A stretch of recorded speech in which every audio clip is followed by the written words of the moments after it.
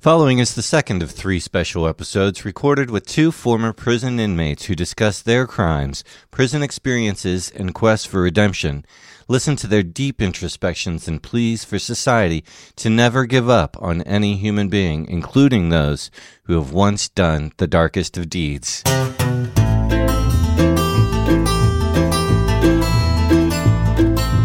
Welcome to Tales, Tunes, and Tomfoolery starring Jerry Springer, along with Gene Galvin and me. I'm Megan Hills. We're recorded live in front of a brilliant studio audience at the Folk School Coffee Parlor in Ludlow, Kentucky.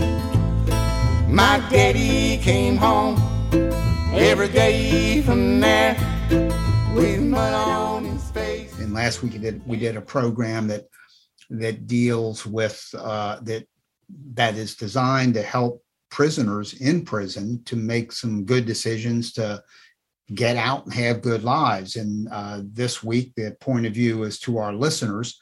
And Daryl, you mentioned last week in the episode that you walked in the door to a degree a transformed man. That is correct, Gene. Because you both of you guys come from spiritual backgrounds, specifically Christian backgrounds, and you had said, Daryl, that in between the time that you were convicted of your crime, and in a few minutes because I'm sure our listeners are like, geez, if these guys were in over 30 years in one case, 20 years in another case, what did you do? But hold that for just a second.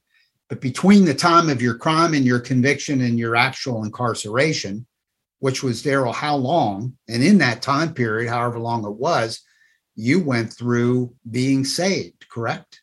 And did that impact then how you spent your time for over 20 years?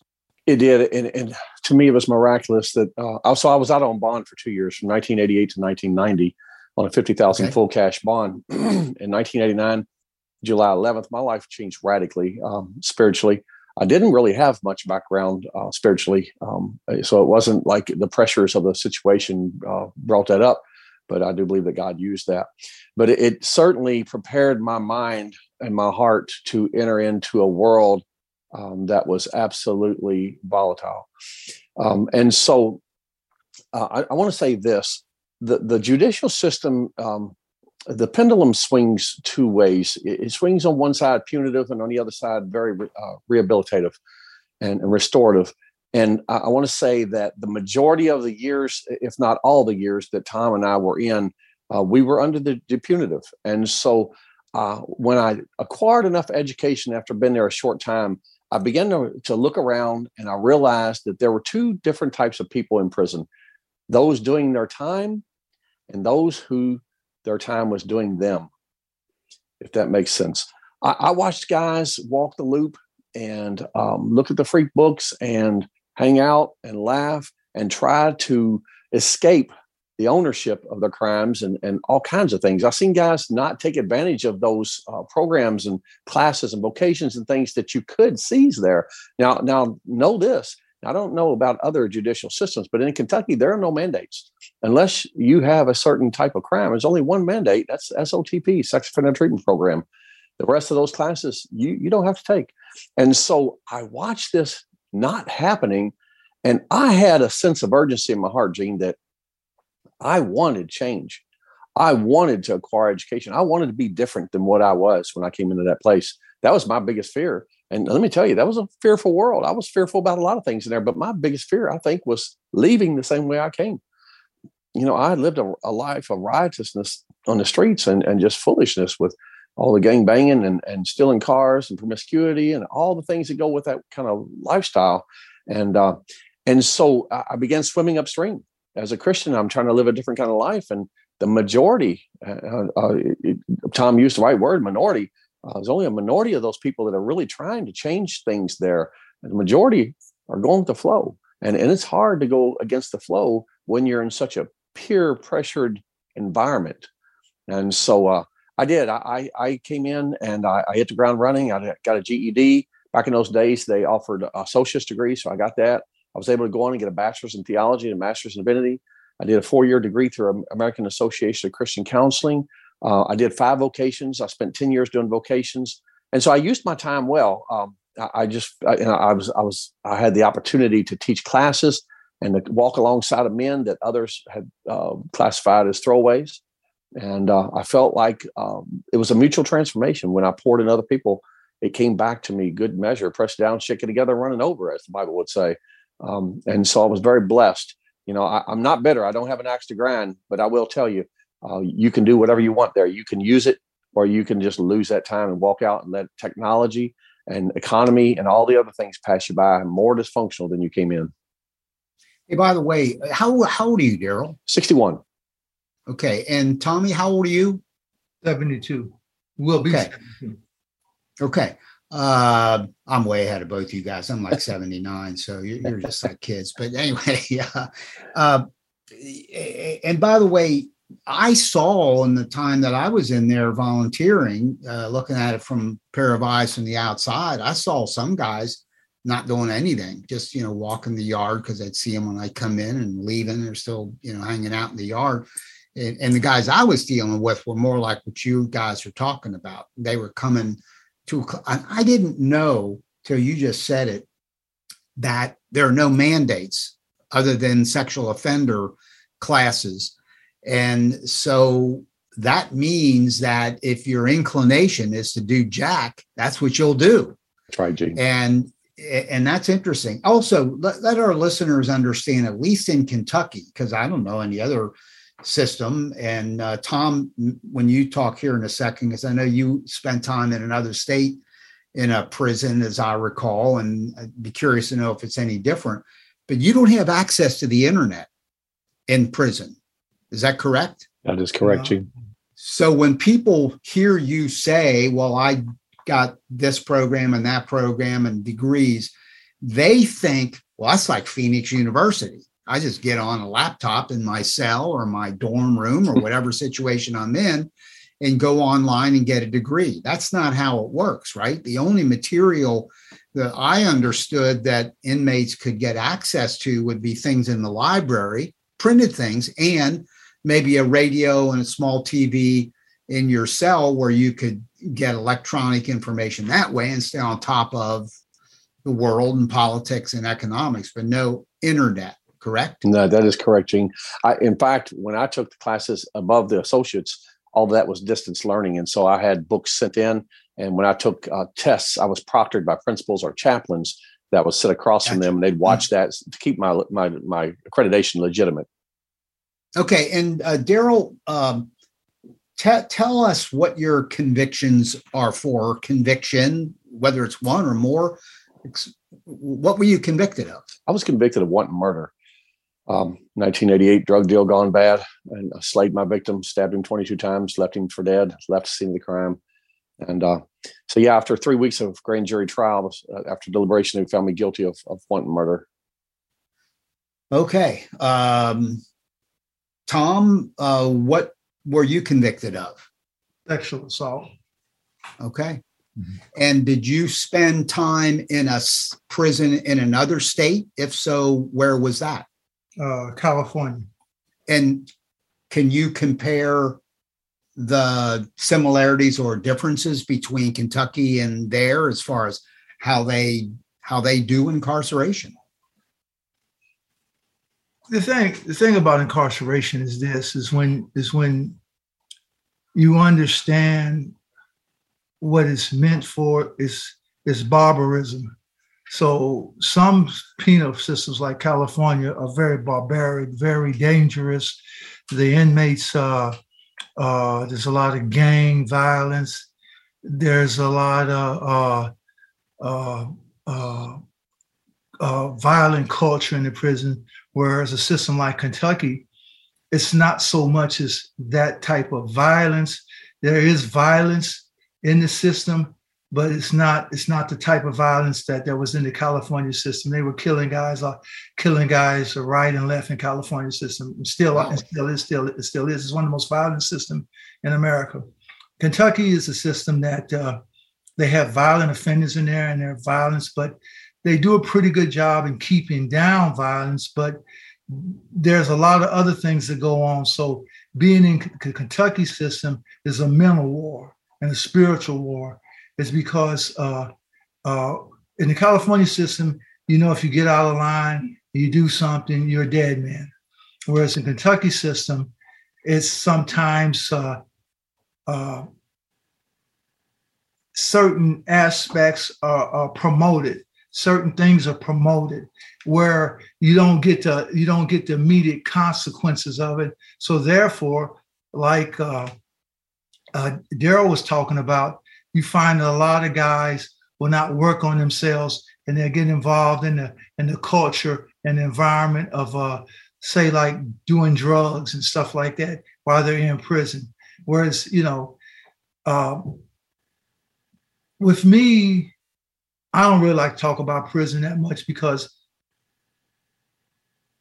to me, they're all concentration camps. I'm just gonna be real. People think that's what people deserve. And I'm gonna be real again. Some men, some women do deserve being in concentration camps. They do deserve the worst treatment because they have done things that have torched humanity and harmed people to a degree that even people in prison don't sometimes agree with. So, but I don't judge. But what I'm saying is that all prisons are bad. There's no good prisons.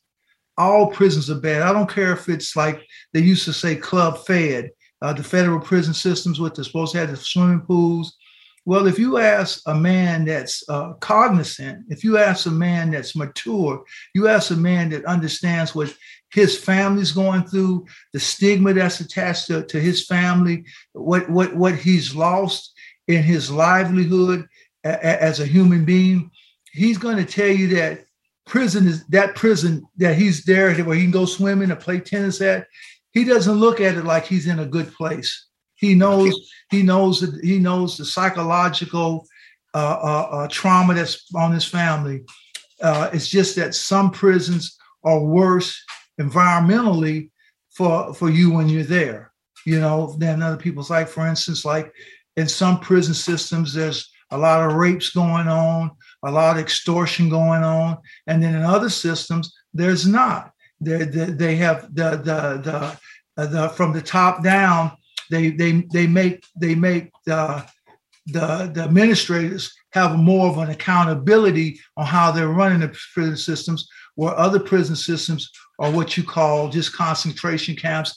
Just lock them up, throw away the keys, treat them any kind of way you want to treat them because they did these crimes, whereas other systems don't. The point I want to make about prison, period, is because I work to keep men out of prison. Yeah. Prison, period, is bad. It's expressed pain. And when you get in there, you see, Daryl would probably tell you this, you see a lot of pain. You see a lot of personal anguish. You see a lot of emotional sickness, mental illness with people, and it's not being tended to as it's supposed to be tended to because the resources are not there. When Daryl was in, he was blessed and fortunate because they took out all the educational materials. The stuff that Daryl did, they can't do anymore because I got out after Daryl. So what Daryl did, he was blessed to be able to get his degree. Yeah. Took away college and all that after he left. So, there's nothing good about prison, nothing. Tom, is there, what would you do differently for people who have done things that are very bad for society, whether it's murder, sexual offense, child abuse, huge thefts, whatever it may be? Because I got the same vibe as I would walk through that one prison, and my experience is only in one small place, is like, man, this is just a warehouse. And that's kind of what you're saying. Just, you warehouse people and pull out the edge. Because I heard people complaining that the educational programs that you were referring to, Daryl, guys would tell me, no, that's in the past. Is there a better way, effective? It's got to be effective. Society's going to demand that. An effective way to correct behavior and make someone pay their dues. Is there another way of doing it? I I'll answer part of that question, then I'll defer to Daryl on the rest of it. So the thing about prison is when you have a person, let's say, that's guilty of a heinous crime, there's something that's going wrong with that person on the inside, because a compassionate person doesn't rape a person. A compassionate person doesn't murder a person. It just doesn't happen. They find other ways to deal with their anger. They deal with their hurt. You know, whatever that they've been through in life.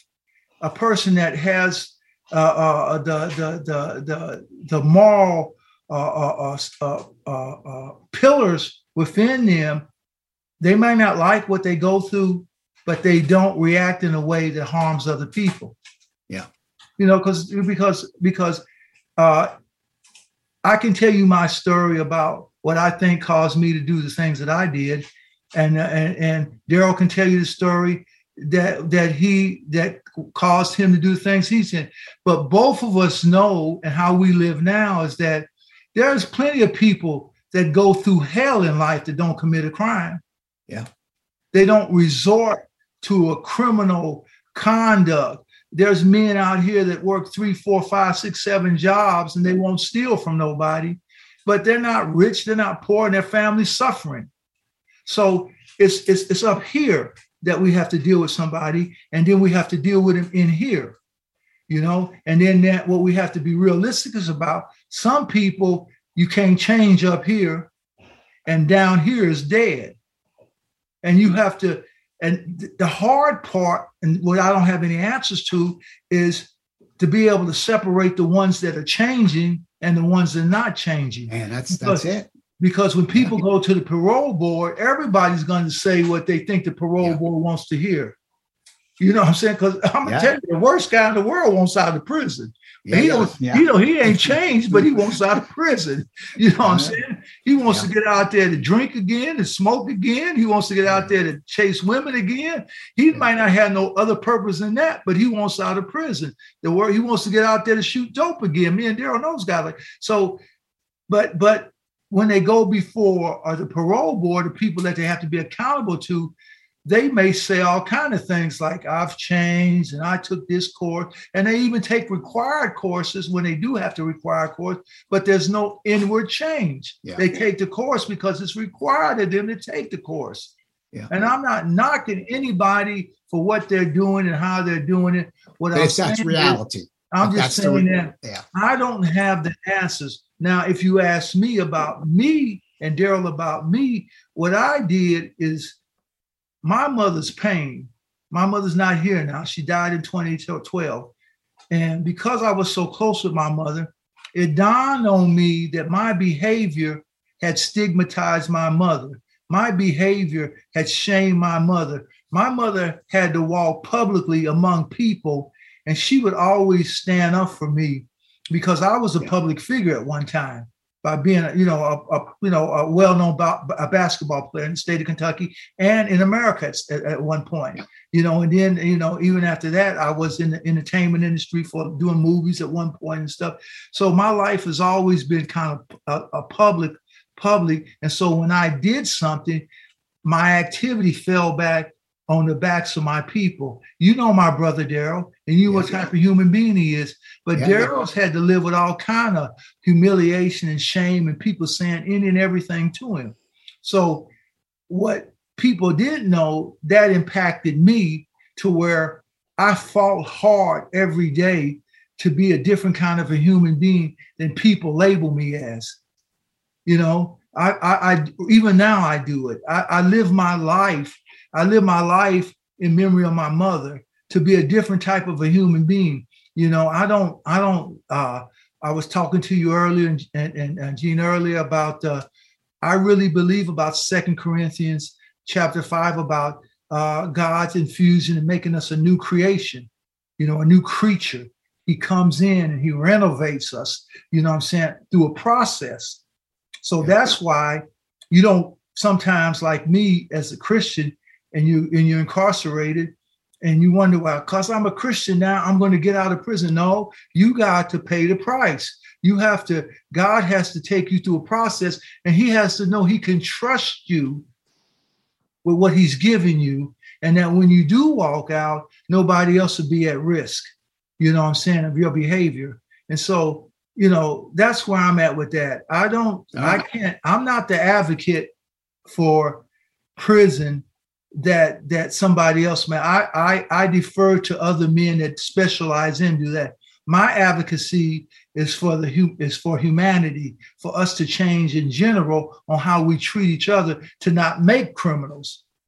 That's what my advocacy is. Yeah. My advocacy is how I treat you, and how you treat me, because you may not know that when you contaminate me, when you harm me psychologically, emotionally, I may go off and do something to somebody else from the harm, the psychological and emotional harm, and sometimes physical harm you have done to me.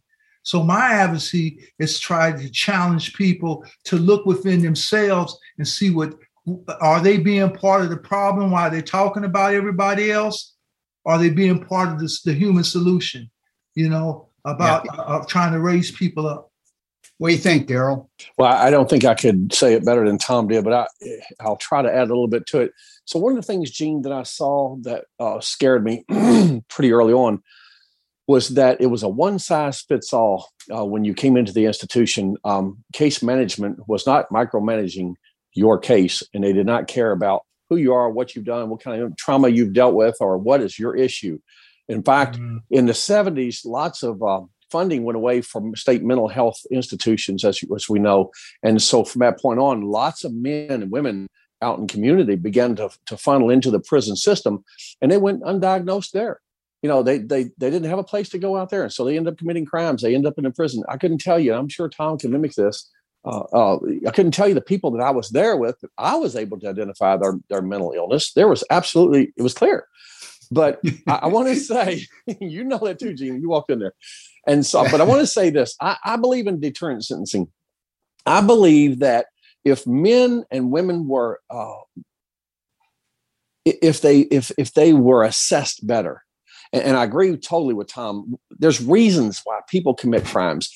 And if we could get into the heart, if we get into the life of the people and begin to look in deeply and care about those people, I believe that we can make a huge difference and figure the issue out. And I believe that not everyone that lands in a prison deserves to be in a prison. Tom said that, and I agree with him totally.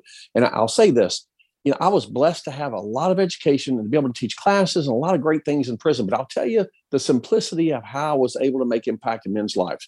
It was simply, Gene, walking alongside of men, listening to their stories, caring about them, and trusting them, that I saw men change. And I began to earn the opportunity to speak back into their lives.